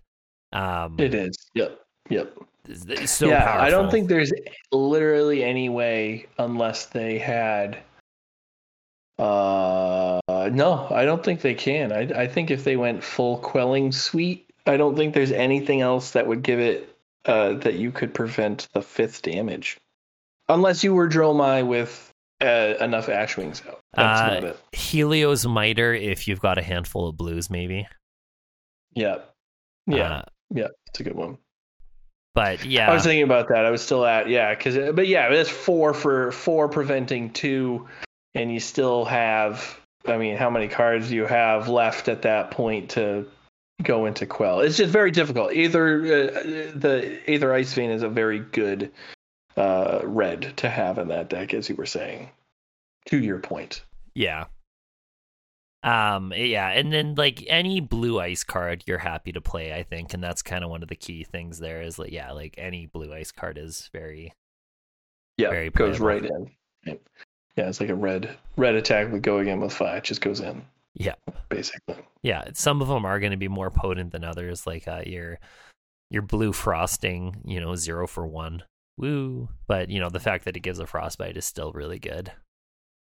And then the other big key, I think, with Iyslander is just kind of there's going to be a really key balance with knowing when to play on your opponent's turn and when to not. It's not always going to be correct, though. It's for the most part, Iyslander is looking to tempo, I think, on the opponent's turn, and is actually looking to play on the opponent's turn more than Kano is, as a general rule of thumb.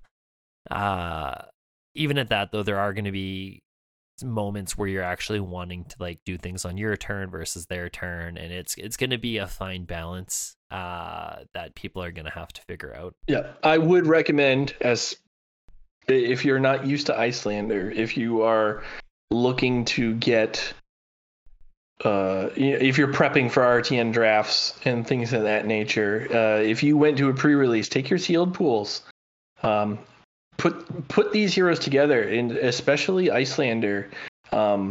you can get a lot out of Goldfishing Icelander. Get those felt table reps, guys.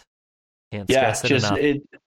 I think that more than anything else, I think if you are in a position where you might have to play Icelander and you're not used to it, getting those reps in, like I say, it is such a specific sequence of cards that you need to play. And if you can get the sequencing down, the rest of it can fall into place, and you can make every game competitive. Whether or not, if they got the nuts, then so be it. But to be able to grind things down effectively, you're going to be dealing a ton of arcane damage.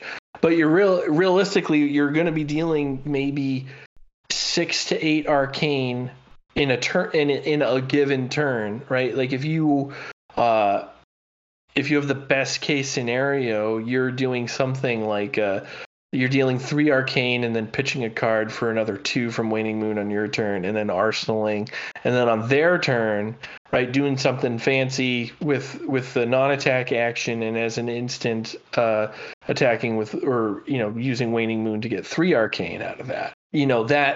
That's gonna, that incremental damage over time is important, and it allows you to kind of grind things out. It still allows you to block a little bit here and there. That arcane is pretty unblockable, forces them to either take cards out of their hands or just let that damage go through, and late it matters. It forced them to burn their Quell equipment. And then once they're defenseless, you can really just, right, once their equipment's gone, you can just Waning Moon them for 2, right, and just be done with it. So getting them into that position is super important. Yeah, 100%. Anything else on Icelander? Yeah. I think Icelander has arguably some of the, look at the equipment, people, when you're looking at these we were talking about with Tommy last time how in limited, equipment is super important. Uprising equipment is going to be plentiful, right? You're no matter what, you're going to have access to Helios Mitre.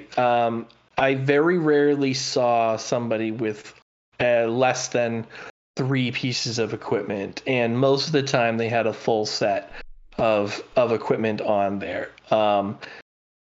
Quell is great. Your hero item or your hero specific equipment is for the most part really good for your hero, and I think Icelanders in particular, the Glacial Horns and the Glove of Frostburn, or the Conduit of Frostburn, are very good if you have the right cards in your deck to treat them well.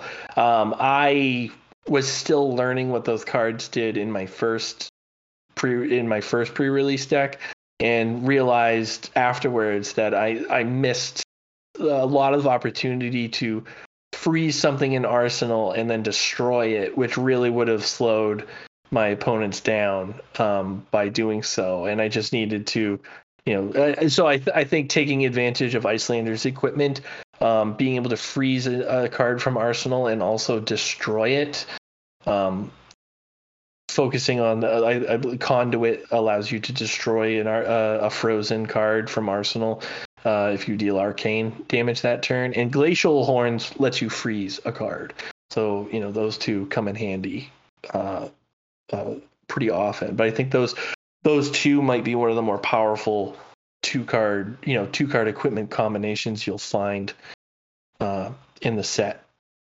Conduit being wizard, specifically an ice wizard equipment, and Glacial Horns being an ice only. So I mean, you could Oldhim can put it on, but you're not drafting Oldhim. So. maybe an ice Lexi thing in Constructed. Who knows? Yeah, I don't see it happening, but there's definitely room for exploration on ice now, especially with the hexes and freezing things. I think it'll be interesting to see where all that goes with the other heroes. But I think that sums up our hero debrief coming out of pre-release, getting ready for week 1 here. Yeah. So with that being said, there are a lot of set reviews coming out. We're not huge advocates of regurgitating the same thing that everyone else is saying, and kind of get lost in the shuffle here. So we are going to kind of condense down our Uprising review here, and we're going to do 5 cards from Uprising that we're each interested in. We'll talk about them. Yeah. Do you want to get into the number 1 then for you? Sure, let's do it. My first card that I like to talk about from Uprising is going to be Spreading Flame. Spreading Flame is a majestic Draconic Ninja action attack. It costs 1, attacks for 3, and blocks for 2. It says Draconic attacks you control have +1 attack while their base attack is less than the number of Draconic chain links you control. Go again. Oh, this is a great way to push damage. It's great, right? I think a constructed Phi deck is going to have a lot of these abilities and have access to a lot of these types of abilities. And the how you combine multiple instances of similar types of abilities is what will take you over the top here. So there was a big to-do in the scheduled banned and a banned and suspended list back in April that Stubby Hammers was going to be banned on June 24 in Blitz because of very flavorful and synergistic cards that are coming out in Uprising. And we see here what the hell they were talking about, right, when it comes to the card pool here. The Draconic and Draconic Ninja card pool are filled with cards that are base 3 attack that would benefit from Stubby Hammers. That being said, it's still a great card in CC, and is probably the correct choice for the main arm equipment in Phi in Classic Constructed. But Spreading Flame has a lot of things going for it. So it does cost 1. That's usually not a factor. You're usually running Tunic. So if your Tunic's up to 3, this might be one of the things that you're going to use your Tunic resource to pay for.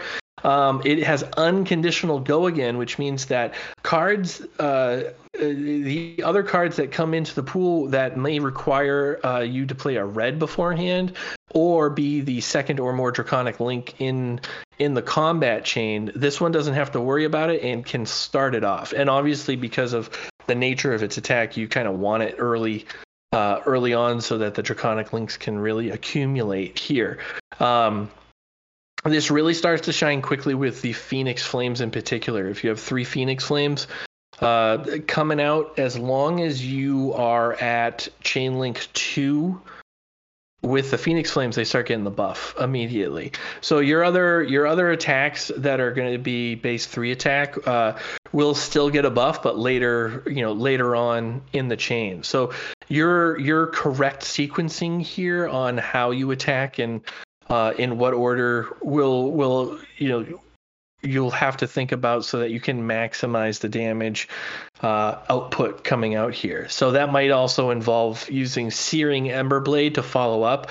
So if I were playing this, I would love to go Spreading Flames into Searing Emberblade,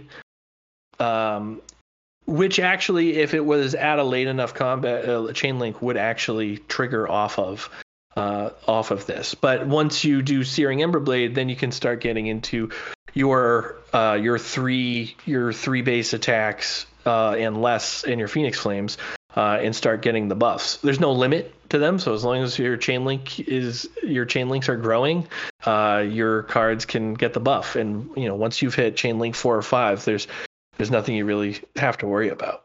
So like I said, if you combine this with either Stubby Hammers or Art of War, your combat chain is ridiculous at that point. And this is one of these things. This is a game winner. You're setting up Phi for a turn where you can break Stubby Hammers, come in with the Spreading Flames, and at least make your attacks get +2 each hit, which is just right? It's the crazy stuff, and we know how wide Phi can go, and this is where you get your 30 plus damage turn out of cards like this. 3 of auto include in Classic Constructed. In Blitz, it's an auto include in 2. I think this is a staple for Phi, and I think you'd be silly not to play it. Oh, 100%. Yeah, this card is going to be, I think, a powerhouse for sure. But that's what I got on Spreading Flames. We'll go down my list here. The next one is going to be Crown of Providence. Crown of Providence, a very hyped generic legendary equipment. Originally spoiled by Arsenal Pass, Crown of Providence is a 2 defense equipment. It says when you defend with Crown of Providence, you may put a card from your hand or arsenal on the bottom of your deck. If you do, draw a card. Blade Break. So it is 2 block. It is a 1-time 2 block, and when you defend, you can pick a card from your hand or your arsenal and put it on the bottom of your deck, and then you draw a card. This is a great piece of equipment. There are so many heroes that want card fixing, right? And everyone's who's defaulted to Arcanite Skullcap and has wanted, just wished they could have something else other than the Skullcap, I think are going to be super happy with this card. It is one of those things where if you look at that at first glance, it might appear a little underwhelming, but you know that the card fixing is good. Excuse me. Yeah. You know that the card fixing is good. But if you look at the reality of what Skullcap is, you're very rarely in some heroes, very rarely getting the 3 block, and hardly ever using the arcane barrier aspect of that Skullcap. So to have a piece of equipment like Crown of Providence where you're guaranteed to get the 2 block and you're guaranteed to have a beneficial effect happen at a very important part of the game is just, it is chef's kiss. It is fantastic.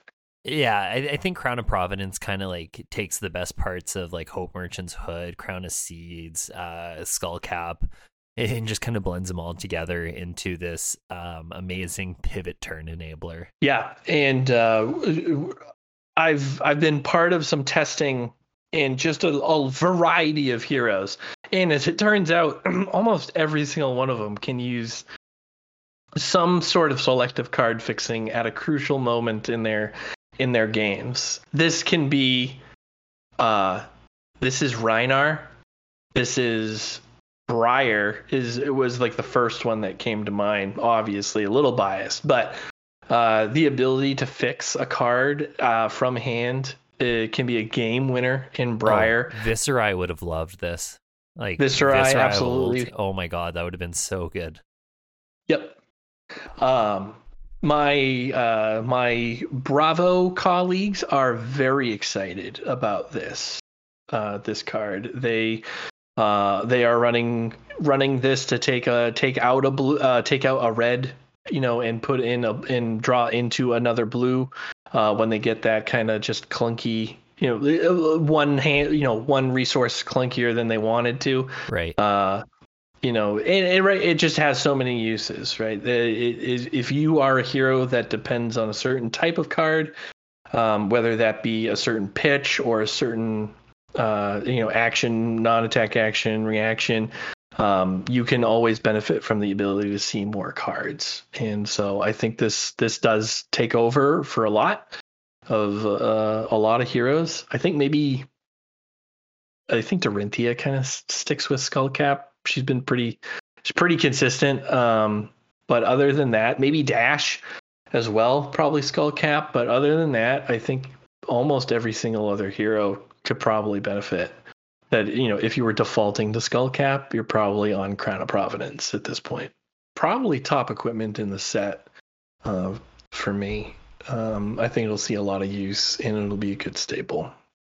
Yeah, I can definitely see it. I think people are going to be a little slow to come to it. Maybe it's not going to come up as fast as we'd expect. I think the blade break is going to be something that people are going to be like a little hesitant on, because they're going to just cherish that one extra life that Skullcap buys them. But I think over time, you're right, Crown of Providence is going to become very much a staple card and a headpiece for a lot of classes, and possibly even overtakes Skullcap. I will say that if you are right, if you're looking at Crown of Providence, you're going, but what if? Really evaluate what you're doing with your equipment and when you're doing it. When you are doing it. I am willing to bet that you, for the most part, are using your equipment late once for a truly effective block. There might be some exceptions where you have the battle worn legendaries where you might stop a Katachi or something along those lines, but really you're what is the block that matters, and when are you going to use that card for that, right? I think that you're going to pivot off of your equipment block late, and when that happens, that's when Crown of Providence helps your pivot. So if you find yourself in that kind of situation where you are the type that will save your armor for late for one big, typically a 6 block or more, depending on what your suite is at that point. But that when you throw everything at that object, Herald of Erudition, whatever it ends up being, that's gonna change your game. Regardless of of how much of equipment you block with, you're going to throw everything in there, and you might not use your equipment again that game in as effective a way. And Crown of Providence is 100% a very suitable addition to just about any hero's equipment suite. Yeah, I agree. Moving on, we do have another generic. We have the Majestic Defensive reaction. That all you got. Spoiled by friend of the pod, Matt Flake. It is a 0-cost defense reaction that blocks for 3. It says while this is defending an attack with 2 or less attack, when the combat chain closes, draw a card. This is, when I first saw this, I was like, 3, right? Because what are we doing here? But when you take a step back, right, this is crazy. If you even just look at what Phi does, right? On a fair turn, this is a defense reaction that replaces itself in your hand. This allows so many decks to that don't necessarily like to defend on its own. This now gives the flexibility for those decks to defend and not have to worry about reducing their turn. This also just takes out all these aggro heroes and such that are trying to go wide and try to cut you out of things. This is great, being able to draw the card off of that. It works on a ton of different things, and I think it's just it's not a 4-cost 0. It's not a 0-cost 4 defense reaction. So it does have a little more niche uses on it, but I think this is super effective, and I think it's gonna see a lot of use.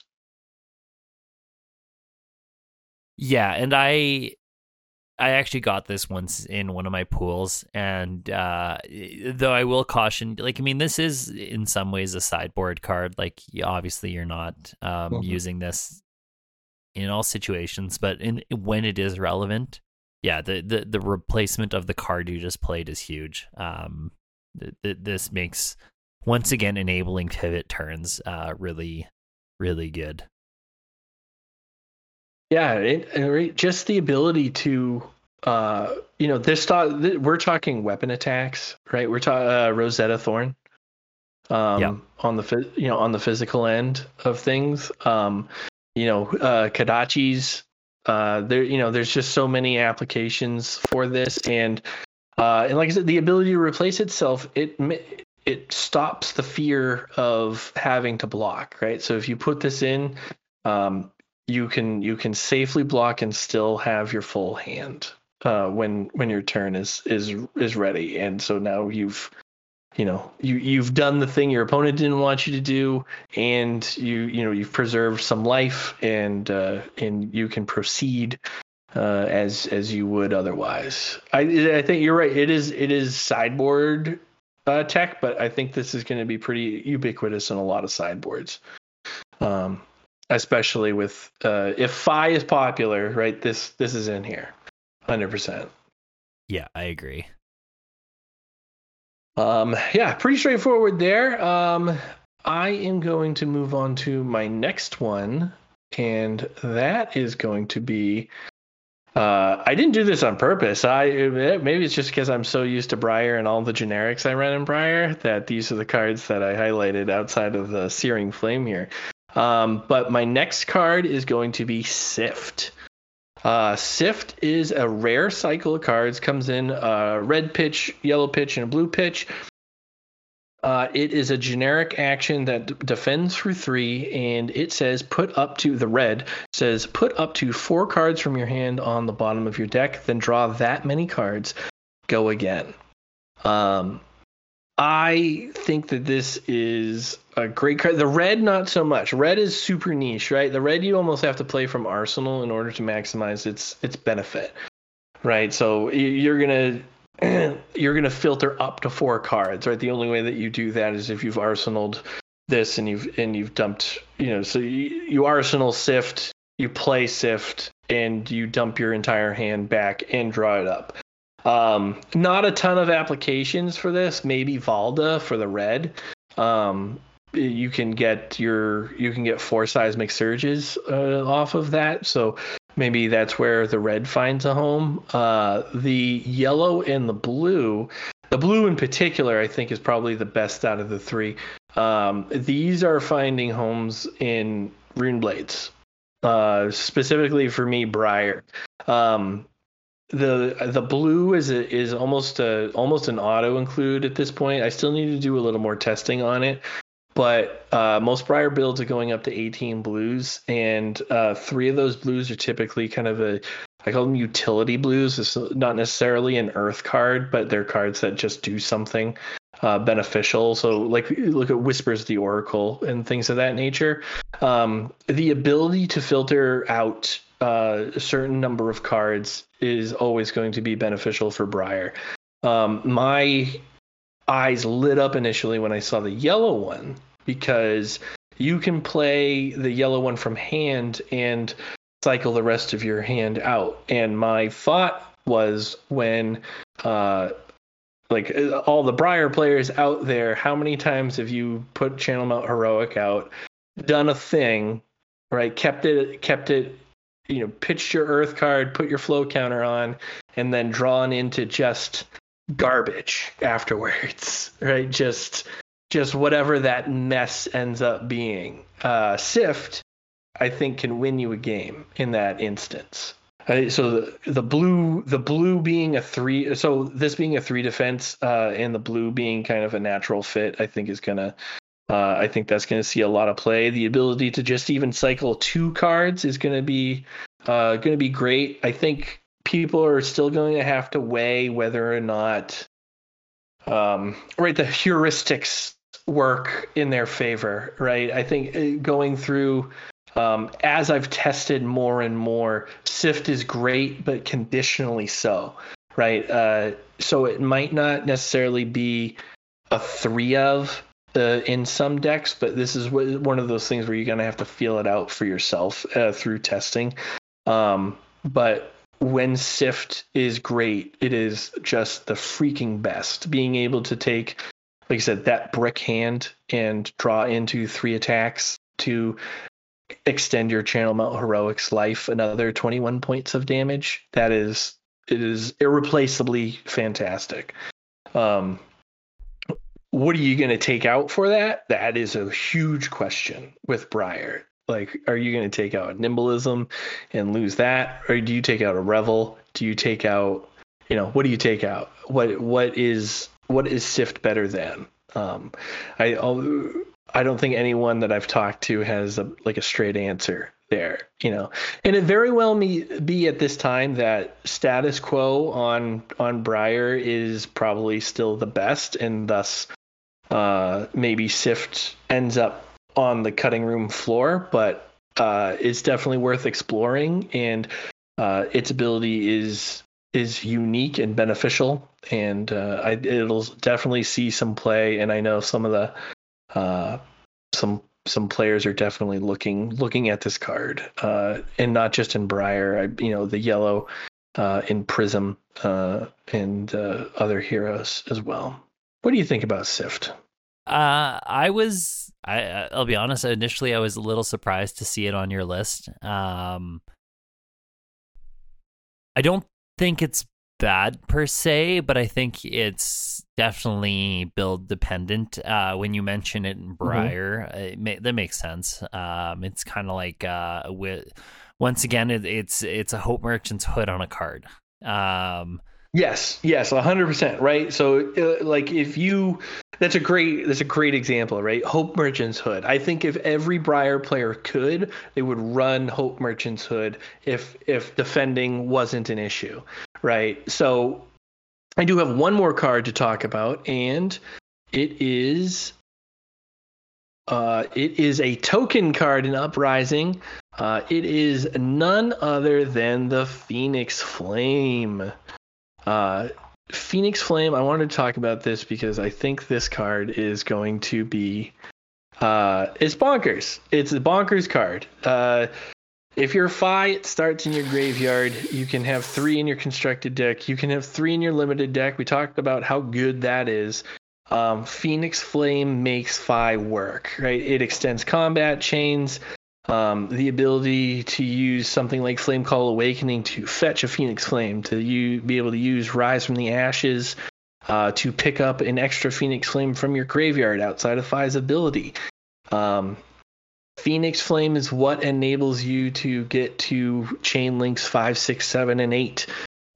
This is what will enable you to threaten Mask twice in a turn, which is before now, right? It was unheard of. When you say Mask twice in a turn, you mean just like being able to, like, they block out and you can get another 3 links on them? Yes. Okay. Yeah. You're going to have 2 instances of threatening Mask. So Phoenix Flame and Fi live and die with each other, right? If Fi is good, it's because Phoenix Flame enabled it. If Fi gets too good, it's going to be because of Phoenix Flame. So it's definitely something to look at. I don't think we're there yet, but I'm just saying if it's Phoenix Flame is the catalyst that makes Fi good. So it'll be very interesting to see Fi go burr this season in Constructed. Yeah, no kidding. I think it's going to be an aggro deck unlike we've ever seen before. That's what I got. Those are my 5 cards in Uprising that I'm excited to see. Yeah, and I guess we'll rattle through my 5 cards quickly here. The first one on my list, Red Hot. This is a 2. It is a Dromai or Fi specialization at rare. Only comes in red. And it's super interesting that we saw like the dual specializations of Red Hot and Rise Up, though I don't think Rise Up performs the same way Red Hot does. Red Hot as a Rupture card is probably my favorite Rupture card in the set. It's just so you can, the way the decks are going to be built, you can really kind of build the deck for it to hit well, and it's just going to be such a good, it was such a good win condition for me on multiple times this past weekend in pre-releases. So anyway, it's a 2-costed red,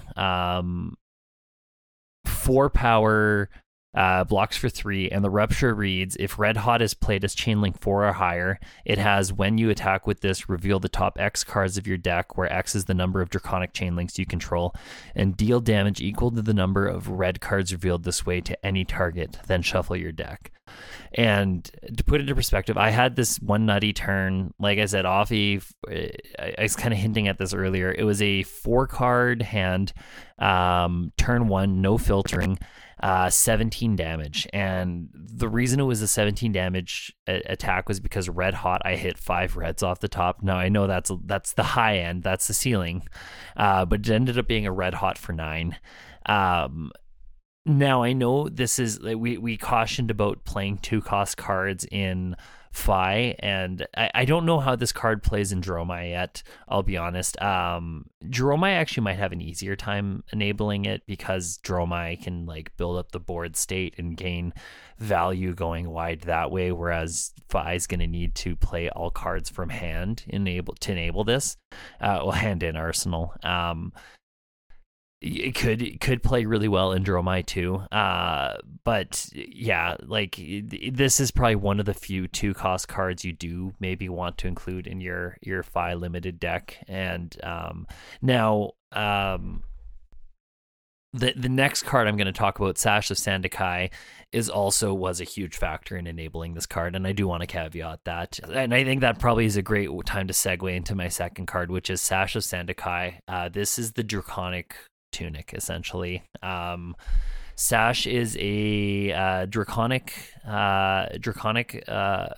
chess piece, blocks for 0, and at instant it reads, destroy Sash of Sandakai to gain a resource, and activate this ability only if you've played a red card this turn. In both Dromai and in Fi, when you're playing resource starved decks that are mainly red line, that extra resource off Sash is what's going to enable those huge turns. It's what's going to enable you to pull off things like Red Hots for 9, big win cons with unblockable damage that your opponent can't deal with. So Sash is just kind of a no-brainer. I think possibly even a contender for best card in the set. I don't know what you think about either. Actually, I kind of just fired through 2 cards at once. Pat, I don't know if you had anything to add to either of those. I do like Red Hot. It is not my favorite Rupture card.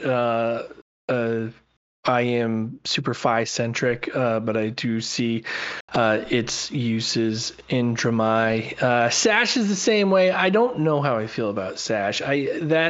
Right, 1 resource at instant speed will always be good. I don't know.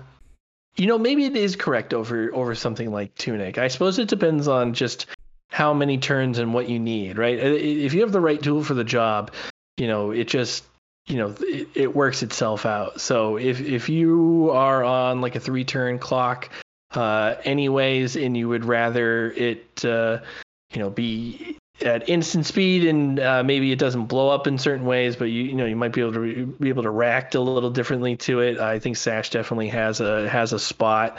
I see both of these as super, they're limited powerhouses. I'm curious to see if they see much outside of limited, if that makes sense.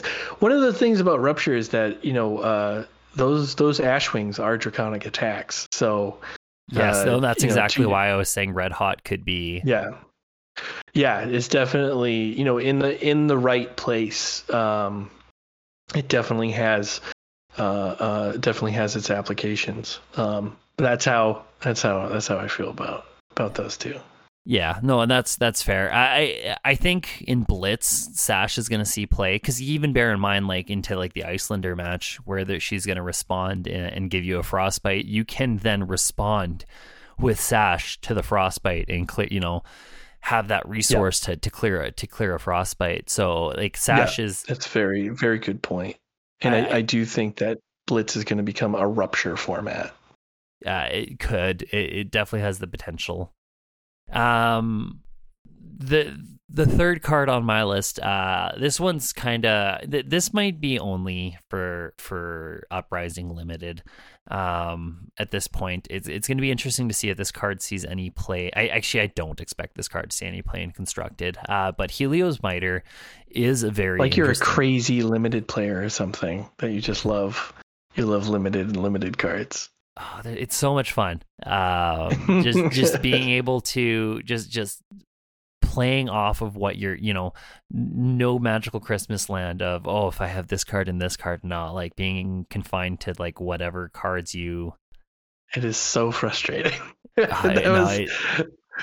a beautiful playing thing. Iyslander last weekend and just in going, if only I had the freaking cards I wanted, this would just go a lot smoother. But I can't have what I want because this is limited. Yeah, very frustrating. I mean, and teach their own, right? Like one man's, I don't know. There's probably some saying. I was gonna say one man's trash is another man's treasure. That's not super applicable here, but no, it is. My limited trash is. So this card's probably only going to be an Uprising Limited card, maybe commoner. Helios Miter. Which is a 0-cost generic equipment head.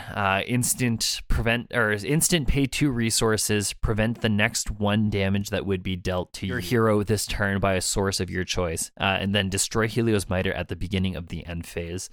The reason I highlighted this card, at first to me was a worse Quell, and I was like, man, why are you wanting to play this? But the reality is this card does a few things that Quell doesn't do. Quell being a triggered ability, and Helios Miter being an active ability allows you to do some interesting things with it. Like you can stack the activations to like get around a Dominate, or to get around, not that there's many Dominates in the set, but to get around Dominate, or to get around, a big stack of arcane damage or something like that. Though it's inefficient, it's still an interesting way to deal with damage, tall damage in that sense. But I think the more interesting thing about Helios Miter is that it can be an excellent resource sink and hand fixer. You're always going to, being that it's in the token slot and is available to every pool in limited Uprising, you always have access to it. On your opponent's turn, if you're Dromai, you can turn 0, pitch to it to make a bunch of ash, fix your hand. Fi, same thing. You can fix your hand. Even Iyslander, you can fix your hand if you're stuck going second. I think Helios Miter has a lot more use cases than people realize at this point, and I think for that reason, it's going to be a very powerful card for Uprising Limited. Absolutely, I think the addition of a token level equipment in sealed and draft is super important. Equipment has always come at a premium, and to know that you won't have to go without some form of damage prevention in the game, I think it's a great call by LSS. Yeah, exactly.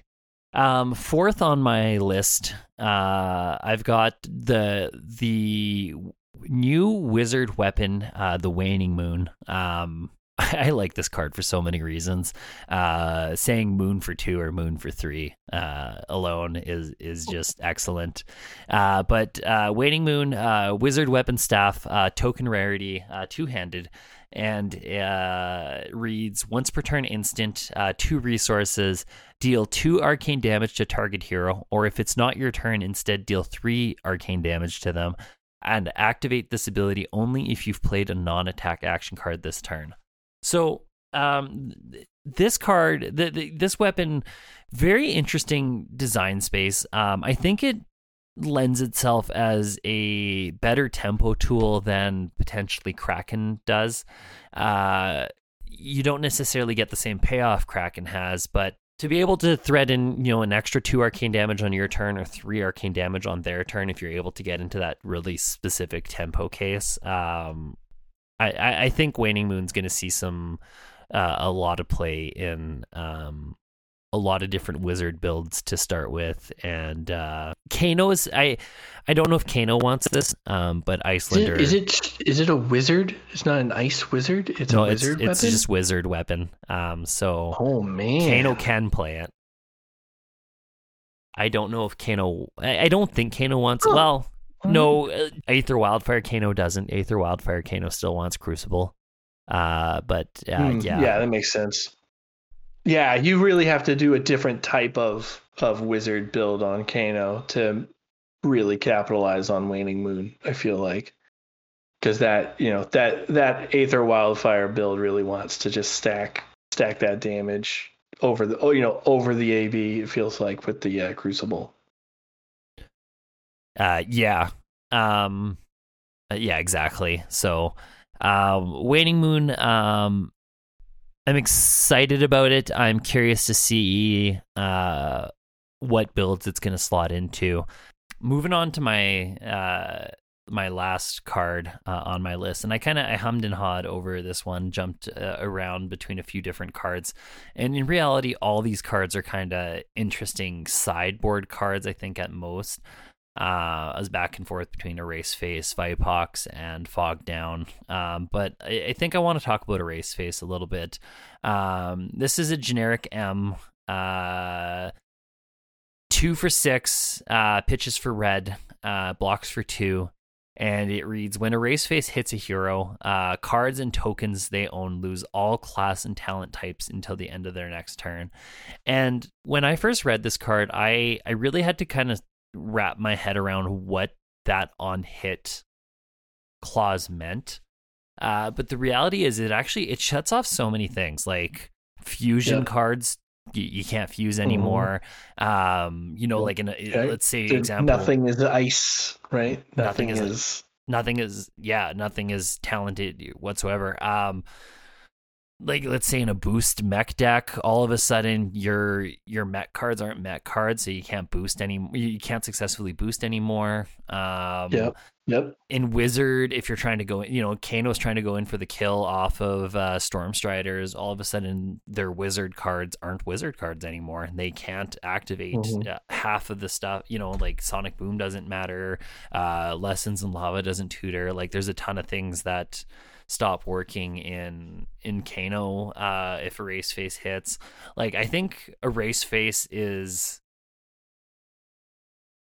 one of those cards that I find with a lot of really impactful Flesh and Blood cards, they're always really subtle. Like, it's at first you read it and you're like Crown of Seeds, for example. Like, I never expected Crown of Seeds to be as impactful as it ended up becoming.